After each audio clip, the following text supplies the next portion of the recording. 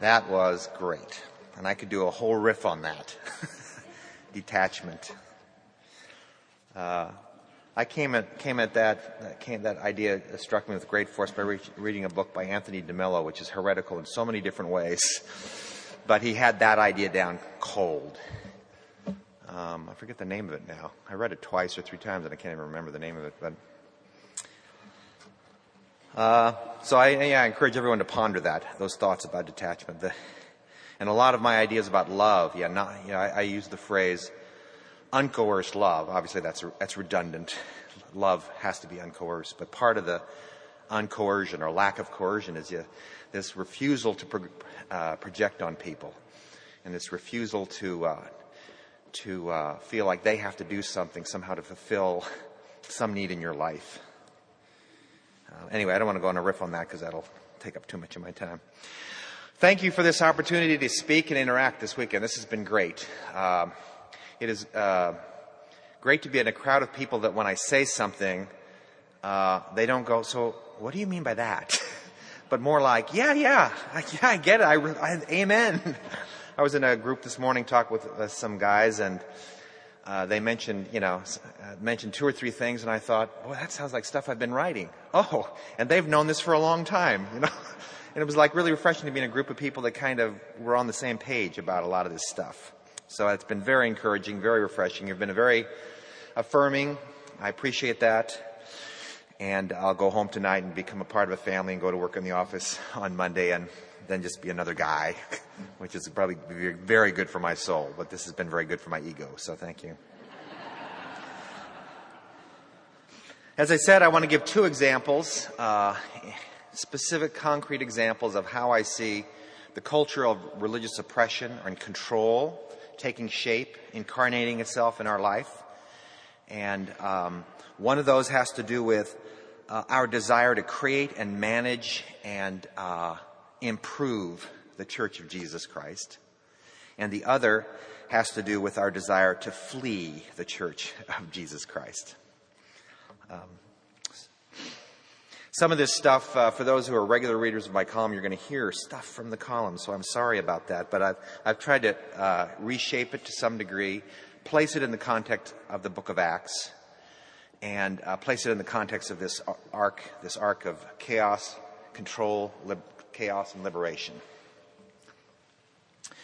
After the stoning of Stephen, Luke tells us that there arose on that day a great persecution against the church in Jerusalem, and they were all scattered throughout the regions of Judea and Samaria, except the apostles. Here we see the more of the chaotic work of the Spirit. He may not have caused the great persecution, but he certainly made use of it. First, the Spirit uses this seeming setback to further the mission of the church. As Jesus said to the apostles, "You will be my witnesses in Jerusalem and in all of Judea and Samaria and to the end of the earth." None of the 12 had yet ventured outside the walls of Jerusalem. Now, finally, after 7 chapters in the book of Acts, we see the church making its way to Samaria. Now, those who were scattered went about preaching the word. Second, the Spirit used the occasion to liberate another deacon, Philip, like Stephen, who had been ordained to take care of the Hellenist widows. One might conclude that if the chief apostles weren't up for the task of going out from Jerusalem, the Holy Spirit would find someone who was, even if he wasn't qualified. Up to this point, we have no inkling that Philip can preach, but once he finds himself pushed outside the Jerusalem nest without widows to serve, he naturally would have asked, well, now what? For whatever reason, he thinks he can become a street preacher. So Philip went down to the city of Samaria, Luke says, and proclaimed to them the Christ. The impact on the city was electrifying. And the crowds, with one accord, paid attention to what was being said by Philip when they heard him and saw signs that he did. For unclean spirits, crying out with a loud voice, came out of many who had them, and many who were paralyzed or lame were healed. So there was much joy in that city. The timing and the circumstances could not have been better for Philip to remain in that city indefinitely. It was clear that the Spirit had led him to Samaria, that he had blessed his ministry, that the fields were ripe unto harvest, time to get organized, time to put some programs into place, time to start a megachurch. And yet the next time we run across Philip in the book of Acts, we read this. Now an angel of the Lord said to Philip, "Rise and go toward the south to the road that leads down from Jerusalem to Gaza." Luke notes, this is a desert place. Philip is asked to move from a city lush with ministry possibilities, where people with deep spiritual needs were welcoming the work of the church, to go to a desert place where no one lived. Instead of managing a ministry, Philip is being managed, and he seems to accept it as a matter of course. Luke notes, and he arose and went. Such openness to the inefficiency of the Spirit is unfortunately not as common as it once was. We live in the most managerial, bureaucratic, organized period of the church's history. We might call it the megachurch era. Megachurches are large religious organizations that depend on sophisticated managerial techniques to keep them running efficiently. Many cathedral churches in late antiquity and the Middle Ages, and even today, are essentially megachurches. So this isn't a new phenomenon or something that's intrinsically evil. But megachurches have been the exception in the past. The vast majority of churches in the long sweep of Christian history have been smaller congregations. Today, while megachurches still might be numerically in the minority, they have become the epitome of church life, at least in North America. The megachurch sets the pace and the agenda for all churches of all sizes today.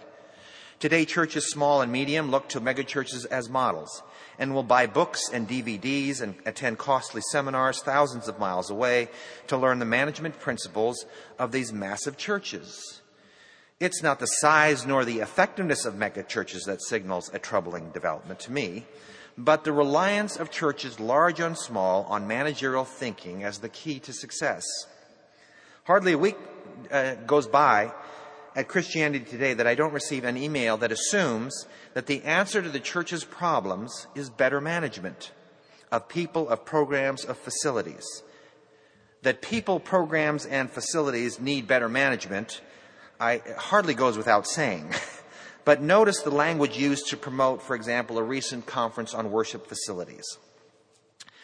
The event brings together over 3,500 church and industry leaders and over 200 exhibitors from around the world to guide facilities and technology investments and opportunities for houses of worship.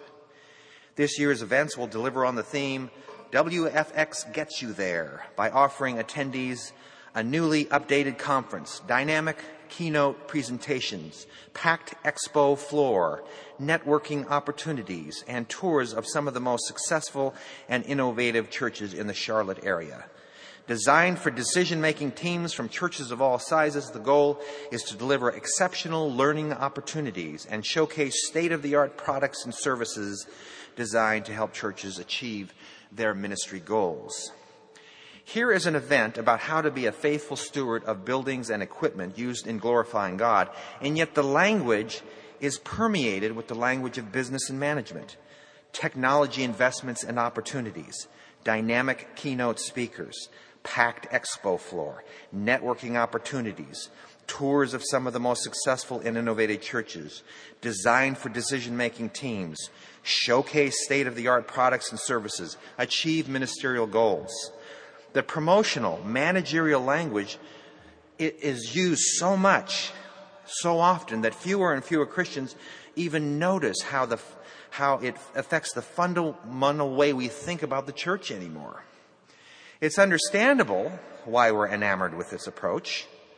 It gives us the illusion of control and order. It allows us to manipulate people and institutions so that they perform on cue, so that we can have that successful and innovative church. Those are much easier churches to manage than Spirit-filled churches.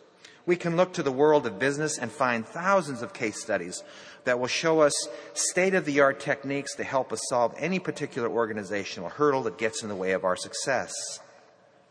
Look to the Holy Spirit, on the other hand, and you might find him managing us and doing things that seem to undermine our ministry goals, like pulling us out of the densely populated area ripe with effective ministry opportunities into a desert where we see no opportunities for ministry whatsoever. Now, let me emphasize, let me just emphasize, I'm not against megachurches any more than I'm against grand cathedral churches. I'm a good Anglican. I love grand cathedral churches.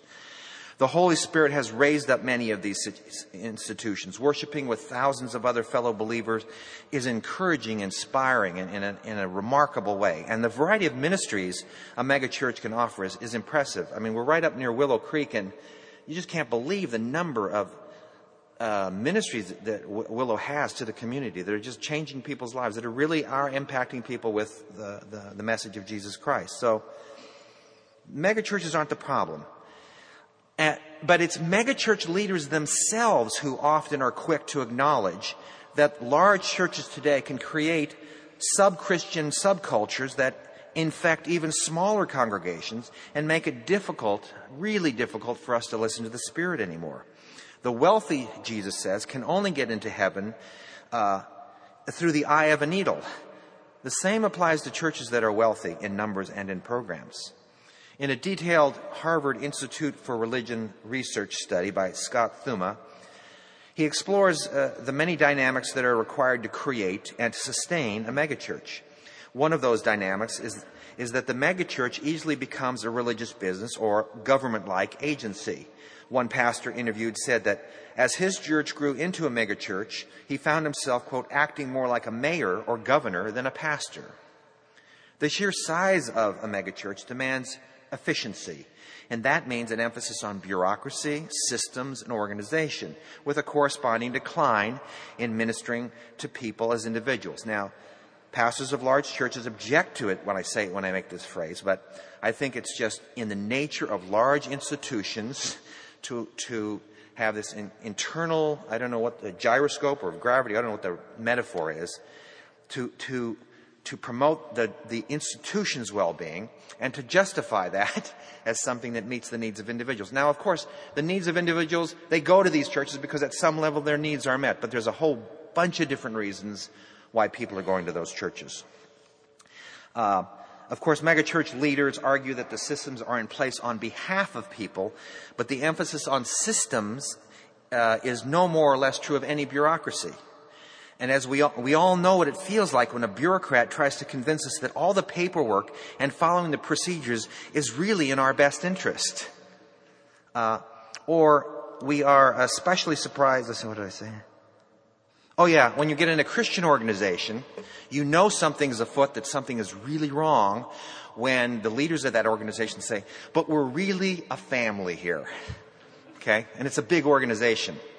I've been in big organizations that are family-like that had to fire people. Well, if it's really a family, you don't fire people. But we use the word family to sort of try to get, it's a euphemism to try to get us beyond the bureaucracy, to imagine that the bureaucracy can really, purely in a way, minister to people. And it's always a mixed bag. A staff member of one megachurch talked about the bureaucratic realities. We are a church, but we're also a business that happens to be operated in the name of a church. We are a $10 million a year church that has to operate like a business. Yeah, you do. If you're that large, you do have to operate like a business. That same pastor felt conflicted about this. He believed he had no choice but to view his church as a religious business, but at the same time he admitted, quote, as the church has gotten so huge, it's harder to make decisions based on an understanding of the Holy Spirit's leading. By the time a spiritual decision gets down to the implementation level, it's nothing but a sort of bureaucratic do this and do that. Do this and do that is not merely the lifestyle of megachurches. It has become the lifestyle of megachurches because it is the preferred lifestyle of most North American Christians. And this is the other reason I think people go to megachurches. And we love megachurches. We feel at home with them. Megachurch members are at home. This is from Thuma's study. Megachurches members are at home in large-scale institutions. They grew up in them. They were nurtured by them. They were probably born in a giant hospital, educated in consolidated high school and large public universities, entertained by rock concerts, cable television, and multiplex movie theaters. No doubt they shop in malls and in food warehouses, and may commute 30 minutes or more to jobs in large corporations situated in office parks. These institutional realities and their practices have shaped both the character and the needs of those people. This is one reason so many of us feel at home in the megachurch. We all have been shaped by the ethos of large institutions where efficiency and effectiveness are the prime values. It's no surprise that those values make their way into our individual and daily lives. It's all part of an ambiance we try to create, an ambiance of efficiency and order and control. We regularly complain about our busy lives, but then this is just so, to me, it's just paradoxical and humorous. We complain about our busy lives, and then we set up systems that ensure that we will live in no other way. Our spiritual lives are integrated with the rest of our lives in a seemly pattern of efficiency. Morning prayer becomes a fixed routine that takes no more than 10 minutes. We always look for the fastest way to drive from here to there, leaving here with just enough time to get there and never enough time to actually pull over and help a stranded motorist because we've got to get to that appointment. It is amazing how much that kind of cultural expectation drives us. Whenever I'm with my children or just lots of people, and I start to go from point A to point B, and they'll say, there's a faster way to get there. And I'll say, I'm not particularly interested in getting there the fastest way. And it's like shock and awe. Why wouldn't you want to go? My children and I had this constant debate about the fastest way to get to church. And I go, I just like to go this way, guys. I just really like to go this way. No, it's not the fastest. But it's such a part of our culture, the efficiency thing.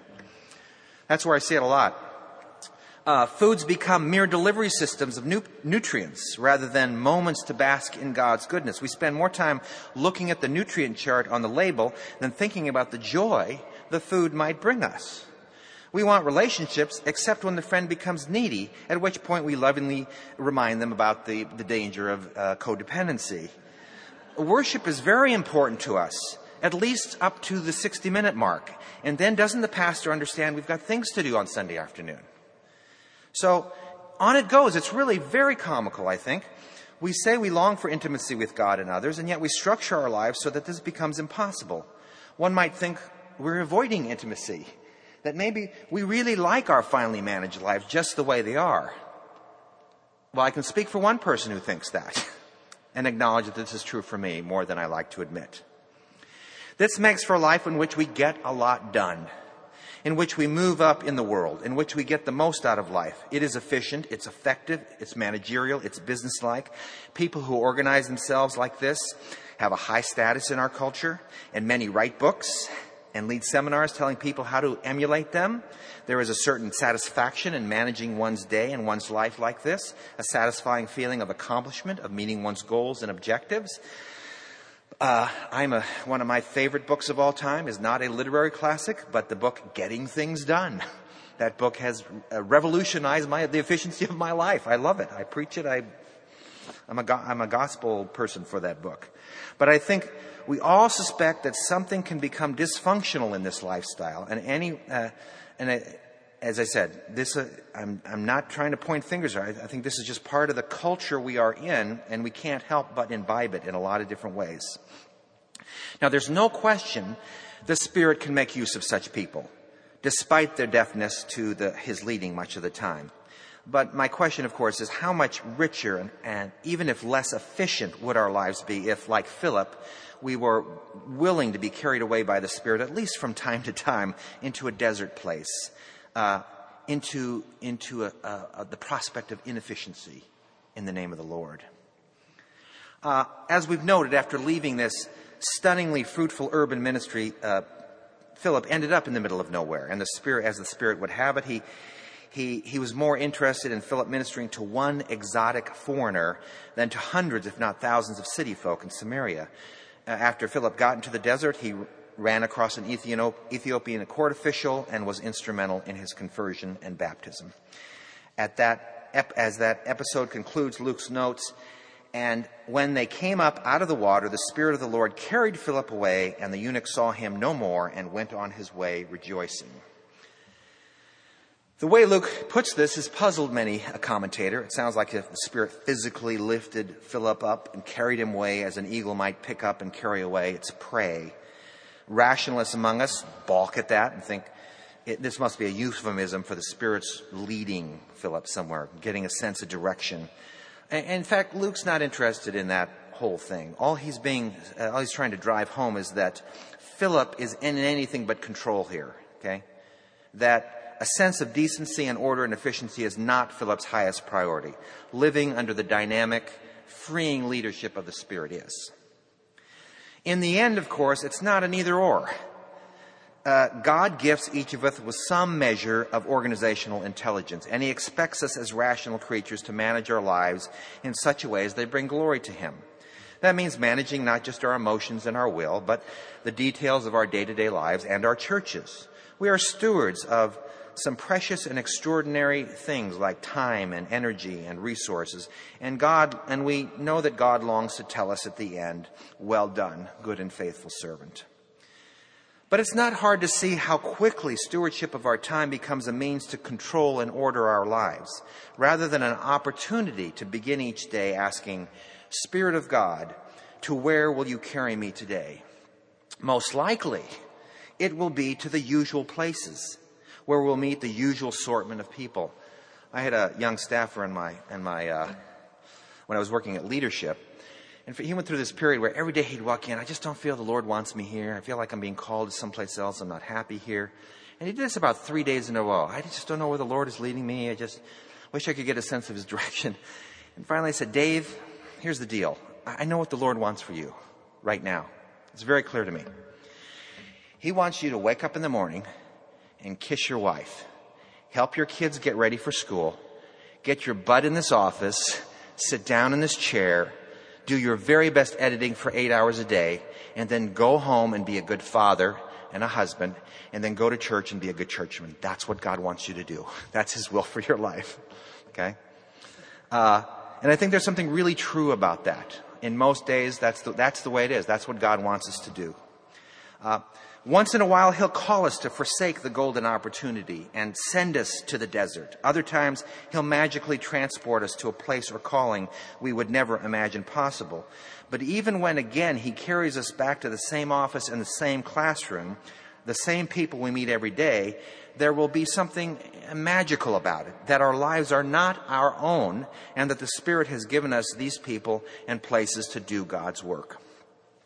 Now, I can already, given the questions that have come to me afterwards, I can already anticipate some of them. So I tried to put myself in the place of a pastor of a church, or of a person who's responsible for an organization, and think, okay, what does this really mean? What am I talking about? And how would I incarnate this? Because I do believe, as I said, I do believe in decency and order, and I do believe I'm the senior managing editor. I believe managing is a really good thing. So what does this actually look like? So I came up with 3 things. One is, I think it's the standard notion that we have to be open to God's appointments. Bonhoeffer has a beautiful passage in Life Together in which he talks about being ready to have our schedules, our finely managed schedule, to be interrupted by God. And I encourage you to reread that section when you have the chance. Second, I think it means, where possible, that we should ditch managerial language in the context of the church. There's a lot of places where managerial language and financial language is really important, and we should use it, and we should not use a biblical euphemism. When we're talking about, sometimes churches say, well, we're going to start a new building program, and it's obvious that the Lord has led this building. What do you call the person who manages a building project? You call that person a contractor. Thank you. So we hired this contractor. It's obviously the Lord is using him because he found us this great deal on drywall, and it saved us, the church, $50,000. And at that time I go, no, I don't think so. I think he's just a really good contractor who knows how to save money. I don't think we have to make a euphemism about that. On the other hand, why do we need to call the church's annual assessment of what is going on in its life the annual report? Doesn't that already set us up for a certain way of thinking about what the church is like? Now it's a report. So it's going to be full of numbers and groups, meetings, and what they were like. What if we were to name that thing Church History at St. George's 2010? How would that change how we thought about what happened the previous year if we set it in the context of history as a looking back at what God has done? Or what if we were to set it in the context of a spiritual discernment process? Okay? Spiritual discernment, St. George's 2010. What would that make that report now look like and feel like? And what would we talk about? So I think whenever we can take the managerial language we're used to and replace it with something that's much more human and holistic and large and big, I think the church is better off and is more likely to be more faithful, I think, to the leading of the Spirit. And then the third thing is, just wrote this down this morning and I can't read my writing. Oh yeah, do some ministry. Make sure you're involved in some ministry that is inefficient and organizationally pointless. Okay? Now, we are self-deceptive people. We say, I really want to have a ministry to young families because I really care about young families and I'm concerned about their burdens that they're bearing. All the while not admitting to ourselves that if I'm really good at ministering to young families, I'm going to have a lot more people coming to my church. Okay? And I'm going to have bigger youth groups and I'm going to look more successful. And the fact of the matter is the Lord sort of punishes us for our ministry by blessing our ministries in a way that fills us with pride. And so I don't know why he does that, but he just does. So it seems to me it's really important to have some ministry that is the epitome of inefficiency and organizationally useless. Another example is there are in coming through the CT offices, there's all these organizations and groups and books and speakers that talk about we've got to reach young people. We've got to reach people who are illiterate. In other words, we need to reach people who, if we do something to them, they will improve and they will get better and the world will get better and everybody will be happier. This is a good thing. I don't have any objection to that. I tutor refugee kids with my daughter who runs an organization that does that. One thing you won't see much publicity on that hardly anyone really cares about is doing ministry that has no happy ending, like visiting people in an old folks' home. Nobody gets excited about that because all you're doing is visiting people who are just going to go up and die on you. And they're not going to benefit the church at all. They're in a nursing home because they don't have any money. So they're not going to give the church any money. And they're all alone in the nursing home. You're not even going to influence their family because their family doesn't care about them. They're just thankful that you're doing it. That's what the church is supposed to do. That's great. The church is going to get nothing out of that, and you're going to get nothing out of that. But it's a tremendously inefficient, organizationally worthless ministry that I think God is calling us into. And then the other thing is when we do that sort of inefficient and useless ministry, that we not let our left hand know what our right hand is doing. That we don't then brag, our church is so grace-filled that we do ministry that's worthless. And then everyone will look at us and go, wow, this is a church that really follows Jesus. Why don't you just keep it quiet? Just do it and keep it quiet.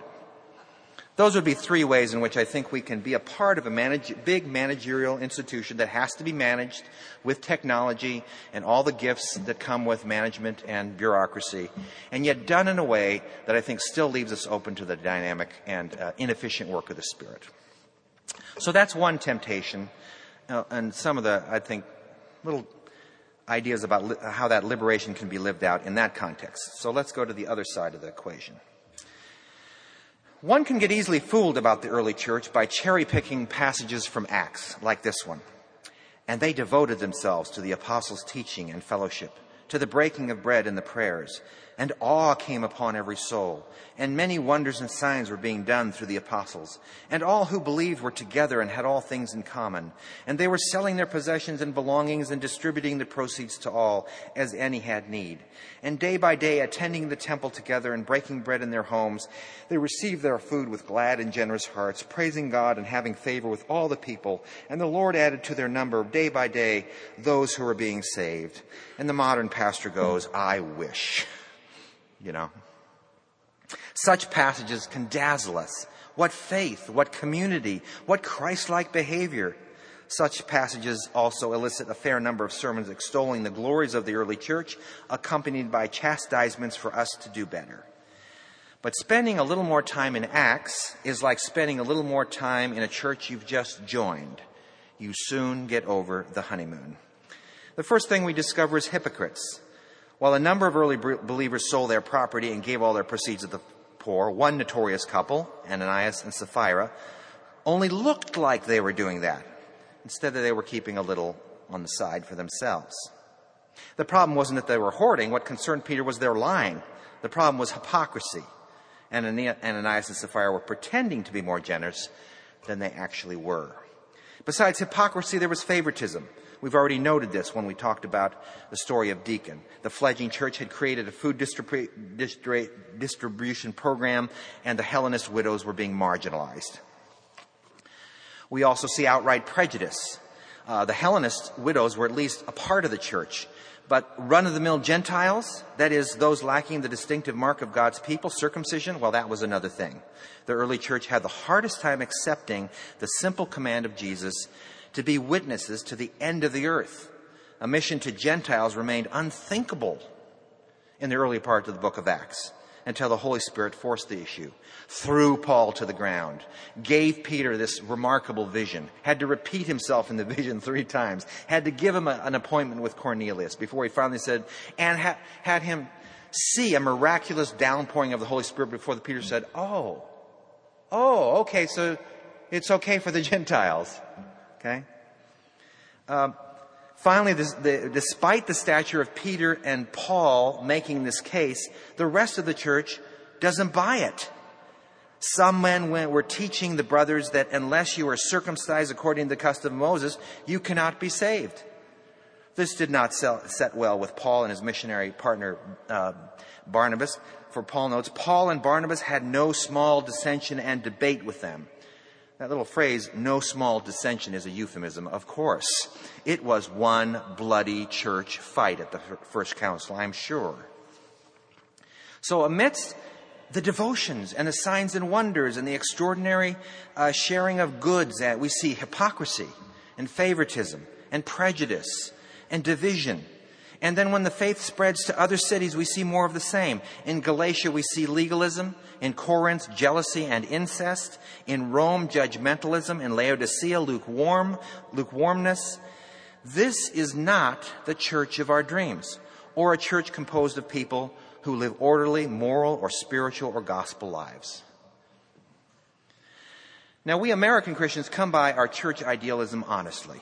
Europeans arrived on the American wilderness looking for Eden, and as we've been looking for it ever since.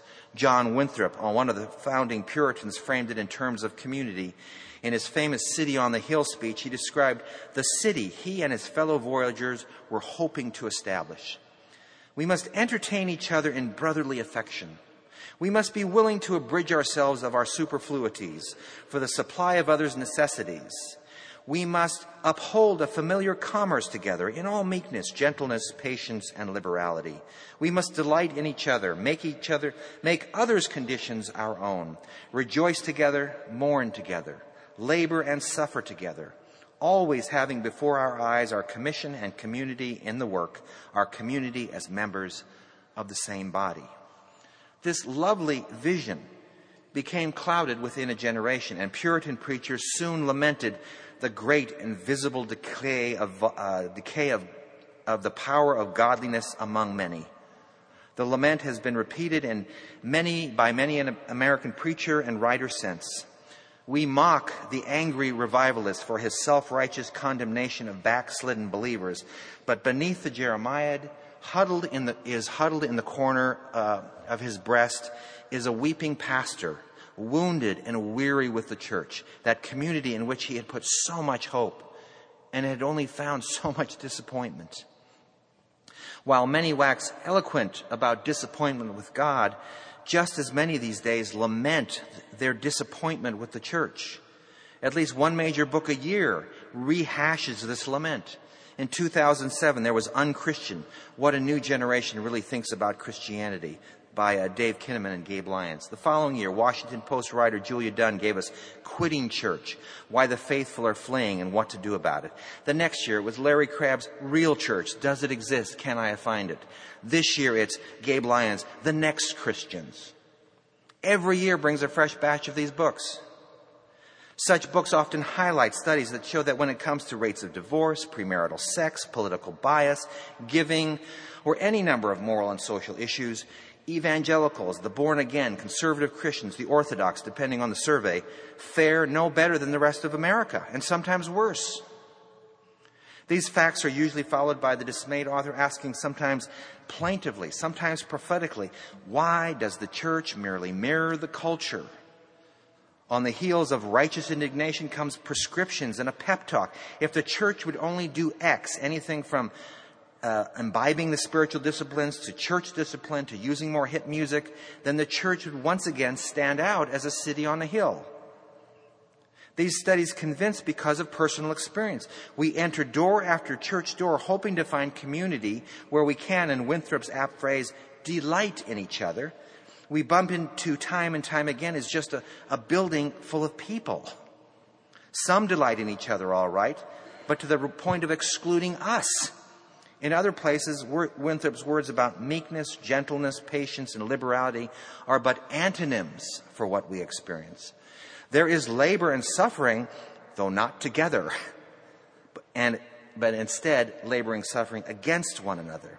The church, we discover, is nothing but a house of sinners, a great and visible display of the decay of the power of godliness. And so we empathize with many who leave the church and wander into the wilderness of faith all by themselves. Both they and us long for a church, in the words of Crabb, that stands out as an alternative community that offers what everybody was created to enjoy, or as his title suggests, a real church, as we define it. I wonder, though, if in our search for a real church we fail to see the actual church that the Holy Spirit has created and with whom the Spirit abides. The yearning to be part of a more spiritual church, a more gospel church, a more devoted church, a more social action church, one free from the drag of religion, is partly a yearning for the perfect Eden, that memory of community we just can't shake. But this righteous longing is often mixed with an unrighteous one, that desire for order and control, like the desire to control the church's reputation. Many assume it's our job to make the church stand out from the culture so that all the world will see that what wonderful people we are and what a wonderful Savior we have and what a wonderful gospel it is. But God often makes himself known not through an impressive display of holiness, but in spite of its lack. Often God makes his true nature known by hiding in the church with all its sins and flaws, including its religious sins and flaws, thus covering himself with a cloak of moral mediocrity. As Isaiah put it, truly, you are a God who hides yourself. He is the God who may have revealed himself in the law, but did so only through dark clouds and thick smoke, Moses notes. He may have come to us in Jesus, but he is so disguised in the form of a servant, taking on flesh and blood, that hardly anybody recognized him. When God comes among us, well, you just can't pick him out of a crowd. Even after the resurrection, what more obvious proof could you want? Some still doubted, the scriptures say. If the church is the body of Christ in the world today, why would we think the world would be able to pick us out of a crowd of other well-meaning organizations? The gospel is a treasure hidden in the field. It is the message given in perplexing parables so that, as Jesus said, they may indeed see but not perceive, and may indeed hear but not understand.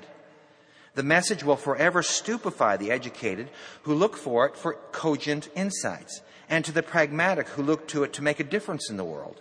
For Jews demand signs and Greeks seek wisdom, but we preach Christ crucified, a stumbling block to Jews and a folly to Gentiles. But Jesus said that weeds would grow up right alongside the wheat, so that the church will look just like every other farm field. He also said there would be people who would really look devout, people who would pray, Lord, Lord, who would prophesy and cast out demons and do mighty works, and yet would not have a stitch of faith. Such is the temptation of those who find themselves saying, with just a bit of pride and self-justification, at least I'm orthodox.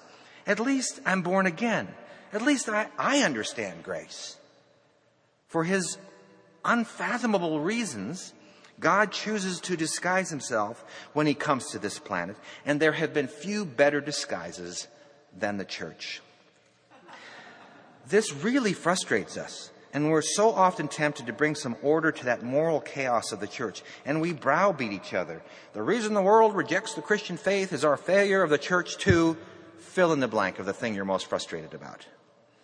While we need to admonish one another to faithful obedience, it is often the case that such admonitions are often driven by our embarrassment with the church and our desire to protect God's reputation. To be sure, God transforms his people. A church not witnessing some level of personal transformation might want to do some serious soul searching. But Jesus also told us to expect a lot of weeds in the church. And he told us not to be anxious about getting rid of them. The very thing we're most tempted to do. We want to start pulling weeds and spraying Roundup all over the place. I suspect that Jesus knew that if we started doing that sort of thing, we'd end up killing ourselves. And that brings us to the another area that we have to relinquish control of. And if the first is our desire to protect the church's reputation, the second is to protect our own. To be a member of the Church of the Holy Spirit, to be a member of a church that the Holy Spirit has created and currently blesses, a weak, confused body of sinners, means to realize that I am a weed, not better or worse than the rest of the bunch. This is the path to freedom, releasing the idea that I have to be some paragon of virtue or moral virtue or theological insight to be a real member of the real church. No, while we were sinners, Christ died for us, and he called us into his fellowship. While we were religious, Christ gave himself to us. While we were theologically insightful, God forgave us. I don't have to pretend that I have it together, that my life is an example of decency and order, that my theology is going to save the church. This is the church, with people like me in it, that Jesus is crazy in love with. This is the church he gave himself for. The church of the Inquisition, the church of the Crusades, the church of the witch trials, the first church of management and efficiency, the first church of judgmentalism and hypocrisy, the Quran-burning church of God. That's the name that's the churches he puts his name on. I read a press release from the World Evangelical Fellowship yesterday, distancing themselves from the pastor and the church that just burned the Quran, saying, we want to remind all our Muslim friends that we're not like them. They're not like us. We're really Christians. They're really not. More or less was the point of the press release. And here's the deal. What they did was stupid to burn the Quran. It was idiotic. It was unloving. It was uncharitable. It was unchristian in so many ways. It was asinine. That church and its pastor are asses. But they're our asses. Okay? They're brother asses and sister asses. Okay? And Jesus puts his name on their church as much as he does on St. George's church. He's got very bad taste, the Lord. He just doesn't get it. He's like a father who's been really disappointed in the basketball play of his son and is really embarrassed about the miserable play of his high school team that's just wallowing in last place. But when the next game is announced, he dons the school sweatshirt, dons the school hat, walks in the stands, and cheers wildly for this miserable excuse of a basketball team because it's his son and his basketball team. Karl Barth puts it this way. We must not, because we are fully aware of the eternal opposition between gospel and the church, hold ourselves aloof from the church or break up its solidarity, but rather participating in its responsibility and sharing the guilt of its inevitable failure. We should accept it and cling to it. And speaking of the Christian's stance vis-a-vis the church, he says, the more the church is the church, the Christian stands within it, miserable, hesitating, questioning, terrified. But he does stand within the church and not outside it as a spectator. His possibility is the possibility of the church, and the church's impossibility is his also. That's an allusion to the grace, the impossibility of grace. Its embarrassment is his, and so too is its tribulation. God calls us into the church, I believe, not because it represents the people of God at their best, but at our worst. He calls us to become embedded in this wretched institution precisely because it is wretched. And he calls us to be a part of it, not to reform it, not to save it, not to control it in any way, but to simply love it. Love is a call to abandon any notion that we're going to change others, manipulate their spiritual loves, or control their destiny. Love, in fact, will change them, but not in ways we can predict or program. To love with expectations is, in the end, an oppressive, driven, deadly thing, and people know it when they receive it. To love as God loves, in freedom with no strings attached, is to grant others a liberating gift. And as we've noted in this, it is this uncoerced love that paradoxically frees us to love and to be transformed. Or as John put it very simply, we love because he first loved us. The life of liberation is in the end a life of grace. It's a life freed from the need to control one's life with God and the need to control others' life with God. Living in such liberty is not something that happens overnight, but something we grow into and fail in time and time again. Along the way, we'll corral life until we have things under our control again. And at just such times, God is gracious enough to interject into our lives, sometimes a little, sometimes a lot, of holy chaos. Moments when the Spirit of Jesus, mean and wild, discombobulates, disturbs, rattles our safe and secure existence. That's when we have again the opportunity to respond in faith, no matter how unnerving or inefficient the prospect. That's when those who have eyes to see, and that's when those who have eyes to see and ears to hear recognize that mere order really is bondage, and that chaos is grace. Thank you.